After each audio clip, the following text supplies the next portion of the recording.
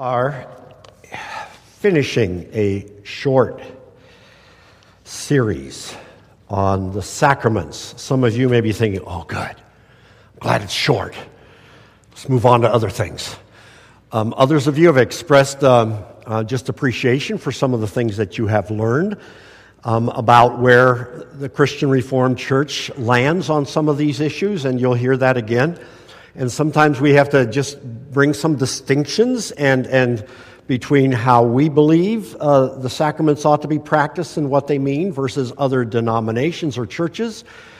And this morning we look at the Lord's Supper. So we've had two on baptism, believer baptism, covenant baptism, and now finally on the Lord's Supper. And in connection with that, we will be celebrating the Lord's Supper. Our council thought it was appropriate to do that.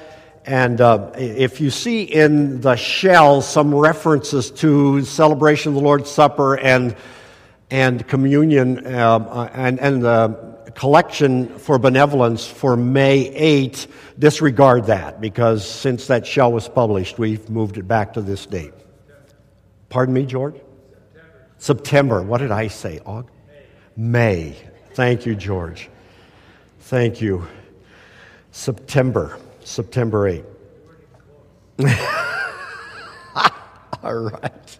Thank you, Jaritzmas. I appreciate it. So, the Lord's Supper. And what we'll do is I'll do a little bit of teaching on it. We'll celebrate the Lord's Supper, and then I'll have some further things to say in terms of who comes to the Lord's table. 1 Corinthians chapter 11 is the passage of Scripture I'd like to read. 1 Corinthians is an interesting book because Paul had issues with the church there. It was a troubled church, and Paul writes to try to provide some correction. And as he writes about the Lord's Supper, you hear it already. And so as we get into this passage, and before I read it, I'd like to just ask for the Lord's blessing on it, but then hear the Scripture as God's word to us. And so, Lord, here we are. And we stand ready to hear. We stand ready. Lord, make our ears that hear what you have to say to us. Not only the words of Scripture, but also the words that you have put on my heart. We come here as people that gathered from a variety of situations. We come here as people who are young and old, middle-aged. We come as people who've got issues that we're struggling with. We come as people who have joys. We come as people who know we're going to be fighting some fires over in Yosemite, and some from our congregation will need to be doing that this week. Lord, keep them safe. We pray for a world that seems to be at war in places like Egypt and Syria. And God, in all of this, may your gospel be proclaimed. May the word that your grace is enough be the message that just gets proclaimed and heard in the context of a world in which we live, in a church that we are a part of. So we ask this in Jesus' name. Amen. 1 Corinthians 11, verse 17. In the following directives, I have no praise for you, for your meetings do more harm than good. In the first place, I hear that when you come together as a church, there are divisions among you. And to some extent, I believe it. No doubt there have to be differences among you to show which of you have God's approval. Just as bad as those kinds of divisions are, I guess he says they just show who are the true and faithful believers and who aren't. Verse 20, when you come together, it is not the Lord's Supper you eat. For as you eat, each of you goes ahead without waiting for anyone else. One remains hungry, another gets drunk. Don't you have homes to eat and drink in? Or do you despise the church of God and humiliate those who have nothing? What shall I say to you? Shall I praise you for this? Certainly not. For I received from the Lord what I also passed on to you. The Lord Jesus, on the night he was betrayed, took bread, and when he had given thanks, he broke it and said, "This is my body, which is for you. Do this in remembrance of me." In the same way, after supper, he took the cup, saying, This cup is the new covenant in my blood. Do this whenever you drink it in remembrance of me. For whenever you eat this bread and drink this cup, you proclaim the Lord's death till he comes. Therefore, whoever eats the bread or drinks the cup of the Lord in an unworthy manner shall be guilty of sinning against the body and blood of the Lord. A man ought to examine himself before he eats of the bread and drinks of the cup. For anyone who eats and drinks without recognizing the body of the Lord eats and drinks judgment on himself. That's why many among you are weak and sick, and a number of you have fallen asleep. Another way of saying you've died. But if we judged ourselves, we would not come under judgment. If we are judged by the Lord, we're being disciplined so that we will not be condemned with the world. Verse 33, so then, my brothers, when you come together to eat, wait for each other. If anyone is hungry, he should eat at home, so that when you meet together, it may not result in judgment. And when I come, I will give you further instructions. Interesting. One of the main themes, the central theme in the book of 1 Corinthians is this whole matter of all of the divisions that sit there in this Corinthian church.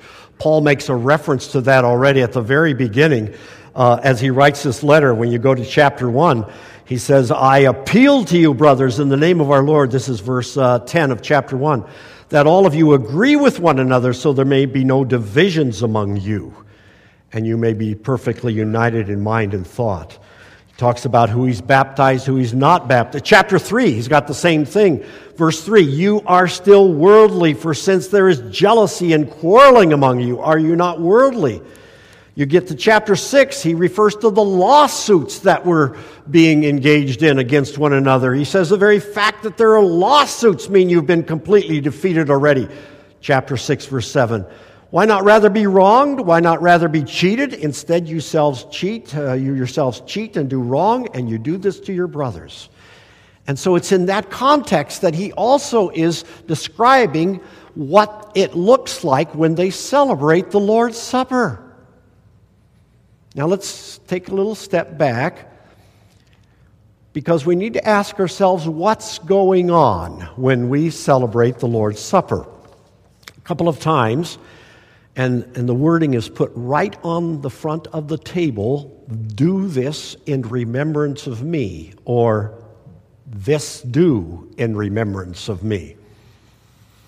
What? Something that Jesus Christ taught the church to do. Gather regularly to take bread and eat it. Gather regularly to take the cup and drink from it. And remember me. Remember what I've done for you. So when we read in this passage, and this is kind of trying to get at the answer of what is going on here, when we read in this passage where he gives thanks, verse 24, he breaks the bread and says, this is my body, which is for you. Do this in remembrance of me. And I've got some big words there on the screen, and we're not going to go into great detail about this, but it just reminds us that the church has been discussing, arguing, debating the nature of what goes on when we celebrate the Lord's Supper for the centuries that the church has been in existence. There's basically four views. And one of those views is called, this is the big long word, transubstantiation. Essentially, that's how the Roman Catholic Church understands it, that when the priest or the officiant says, this is my body which is for you, the bread still will taste like bread, but in some wonderful, mysterious way, it has actually changed into and become the body of Jesus Christ, so that you are literally eating the body of Christ. Consubstantiation, another long word, the Lutheran perspective. When Christ ascended to heaven, his body was omnipresent at some level. And that when we take communion, it's still the bread, but that the body of Christ is in and with and under the bread when we eat it. Or the memorialism, that's Zwingli was the reformer that advocated that perspective, and it simply said that what we're looking at are just mere symbols, and we're just doing a memorial, and that's all we're doing. These are just mere symbols, the bread and the cup. From a Reformed perspective, what we understand ourselves to be doing is eating bread, drinking from the cup, but that in the process of doing that, the Holy Spirit is also spiritually nourishing and feeding us. There is a connection between the two. In the Heidelberg Catechism, I'm giving you this quote from the Heidelberg Catechism. When the church disagrees about something, the questions become more frequent, the answers become longer, and you see this also in this document of the church, and some of the most frequent questions and the longest answers are found in this section on the sacraments, particularly the Lord's Supper. But let me just give you this quote, this spiritual feeding. This is how it's put, the quote. As surely as I receive from the hand of the one who serves and taste with my mouth the bread and cup of the Lord, given me as sure signs of Christ's body and blood, so surely he nourishes and refreshes my soul for eternal life with his crucified body and poured out blood. And there's a lot more that gets said. And in fact, when I went online this week to just think again through these four perspectives, there's whole books that you can buy that just have those four perspectives laid out and then responses to each of them. And it's the Church of Jesus Christ just struggling to know what it means when Jesus says, "This is my body, which is for you. This cup is a new covenant in my blood. This is for you. Do this in remembrance." The Catechism just kind of puts the connection of eating and drinking, eating the bread, drinking the cup, and the work of the Holy Spirit in nourishing and refreshing our souls, in building our faith. The other phrase that comes out in this passage is that we do this and we proclaim the Lord's death until he comes. What's that mean? We proclaim the Lord's death as we celebrate the Lord's Supper? Yes. We are declaring, we are proclaiming, we are testifying. We're wanting to declare something about Jesus Christ, something about the significance of his death for us until he comes again, until Judgment Day. So that has to do with why we continue to do this. Because our Lord calls us, because the Scriptures call us to do that. In the context, then, of what was going on at the Corinthian church, Paul is laying this out as something that's designed to confront inhospitality and to be unifying. Here's what was going on in that Corinthian church. They would often, and many groups of believers still continue to do that, have done this over the centuries. The celebration of the Lord's Supper is done in connection with a meal, getting together for a meal. That happened in the Corinthian church. They would take the cup, they would take the bread and eat, and then have a meal, and then at the end of the meal, they would take the cup and drink. And Paul says, look what's going on here in the church, Corinthians. What's happening is that there's inhospitality. There is division that's created even in the context of something that ought to be unifying. And what was happening was this, that those who were well-to-do brought really good food and drink. Those that were poor couldn't bring very much. But it wasn't done like one of our traditional river potlucks where everybody who can brings food. It's put on the tables and everybody has sort of equal access to the food. What was happening in the Corinthian church was that the rich kept their food to themselves. And they'd have a great time filling their stomachs. They'd have a great time drinking the good wine that they had brought. And who cares about those who couldn't bring food? And they weren't allowed to participate in this meal that they were to have together. And so Paul writes about this, and he says, look what's going on. He says, I hear that when you come together as a church, there are divisions among you. When you come together, it's not for each of you goes ahead without waiting for anyone. One remains hungry, the other gets drunk.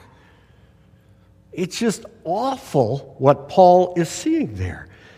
And he says, what you need to understand is that when we celebrate the Lord's Supper, the divisions melt away. When we celebrate the Lord's Supper, we proclaim the Lord's death. When we celebrate the Lord's Supper, we're declaring that we stand as equals before the cross, that we're all equally, desperately in need of what the cross of Jesus Christ gives. His grace is enough.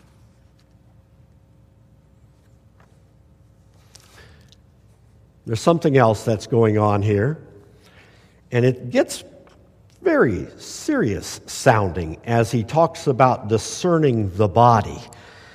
And the Church of Jesus Christ has taken this very seriously over the course of time.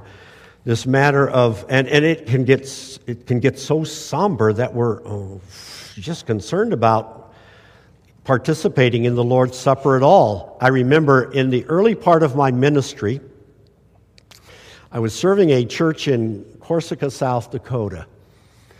It was a pretty Reformed community. There was a good-sized Christian Reformed church, a good-sized Reformed church, and there was a pretty good-sized Netherlands Reformed church there. And what we learned about the Netherlands Reformed Church is that this whole preaching about discerning the body and being equipped to celebrate, when they celebrated the Lord's Supper, there were only one or two very elderly people that dared participate, that dared to eat and drink the Lord's Supper. That's not the picture that we ought to get here. Discerning the body. There's two meanings here. One is a reference to the crucified body of Jesus Christ, to the crucified. Discern that when we eat the bread and drink the cup, it is pointing us, we need to make sure we're discerning that is pointing to what Jesus Christ does. The body of Jesus Christ on the cross. The broken body, the shed blood of Christ on the cross. We need to understand that at some level. The levels can differ. Some of us are actually seminary educated, Bible school educated. There are some very smart and perceptive people in this congregation. There are others who are, and there are others who are long-term followers of Jesus Christ and have been faithful in the following of Jesus Christ. There are others who are brand new to the faith. There are some that just are starting to understand the Bible. But what we're talking about, and there are some that we've welcomed into our fellowship and participation in the Lord's Supper who are mentally challenged. And there are some who are in a stage of life, dementia, Alzheimer's, who we continue to welcome to the Lord's table. That level of discernment can vary so much. Some are young, some are old. Some are well-trained, some are just brand new to the faith. But discerning, just understanding at some basic level that what we're talking about is not just eating a bit of bread, not just drinking a little bit out of these little cups, but that we are actually participating in, that we are being nourished, that we're being fed by the Holy Spirit.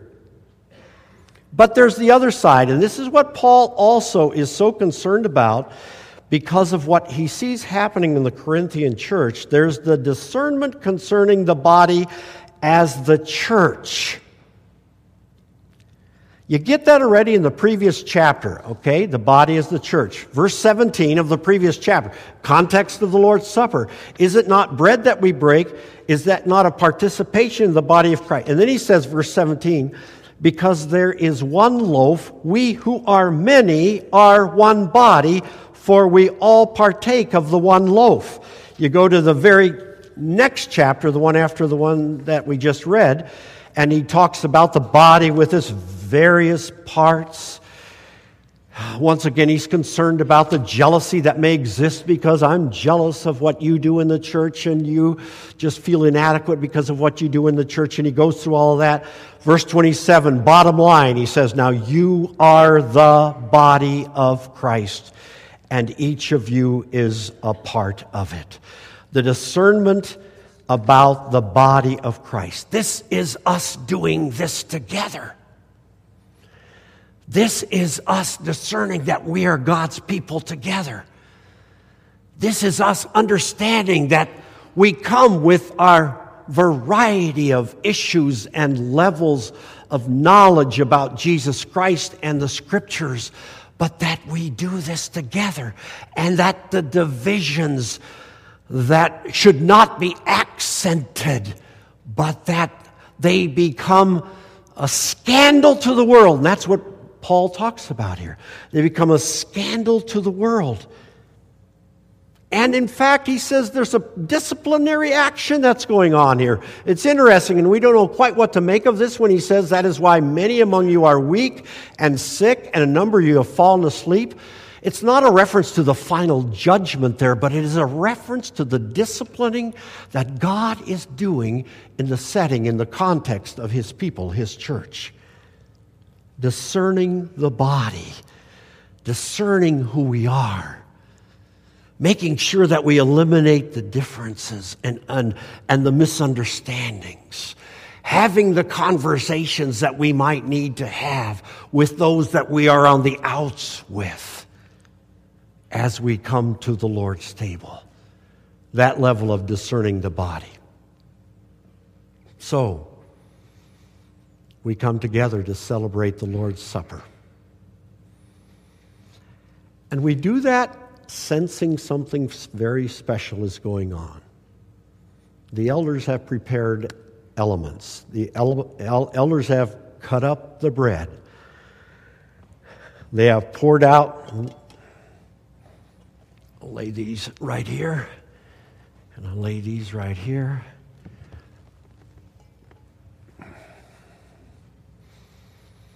They've cut up a loaf of bread into small pieces that we can take and eat in a moment. They've poured out little cups with grape juice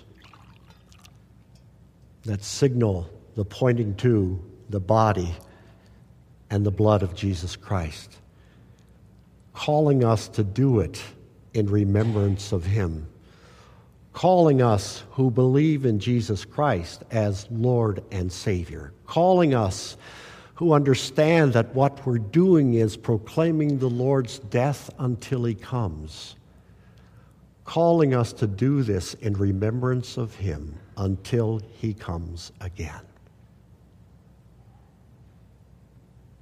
I'm going to invite the elders forward. Praise team, I'll just ask you to take your places. The praise team is going to lead us in the singing and playing of some songs, and I'll invite the elders forward, and we will have the bread distributed among you, and then the cup, and then we will celebrate together. Just come to the table here, gentlemen. Here we go.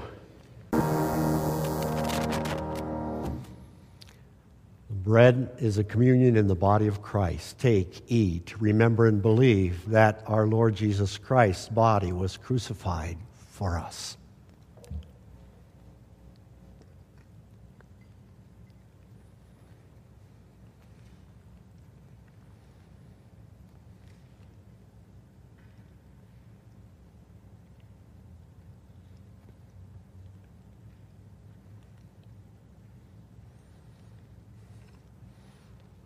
Cup of blessing which we bless is a communion in the blood of Christ. Take, eat, remember and believe that Jesus Christ shed his blood on the cross for you.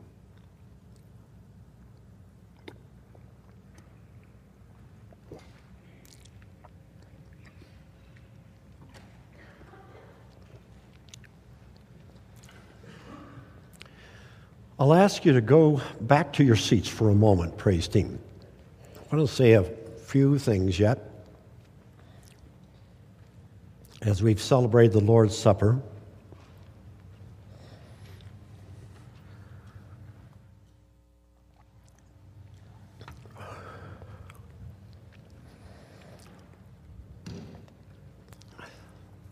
Some new stuff. I want you to know about this. There's been a conversation going on in the Christian Reformed Church for about a decade that has to do with children at the Lord's table. And I provided a link. If you want to read the 40-page report that's been studying this, that sort of summarizes where we've come as a denomination. I know that when Scott and I were talking about the preaching on this particular topic, on this subject, we wanted to communicate some of where the Christian Reformed Church now is on that matter of children at the Lord's table. And it's been an interesting conversation because the River Elders, who supervise our preaching, have also had the dialogue this week about that. For many of us who've been part of the CRC for years and years, the way we've normally understood this is that we make profession of faith first, and this is a profession of faith that's pretty formal, that is done in the presence of elders, that is done also in the presence of the congregation. You've witnessed it in a variety of times, in a variety of ways, some older, some quite young, that made their profession of faith. But that was the gateway then also to the celebration of the Lord's Supper. And as the CRC, the church has just begun to think about that some more. You know, one of the themes, one of the mottos of the Reformed Church over the years is to be reformed is to be reforming.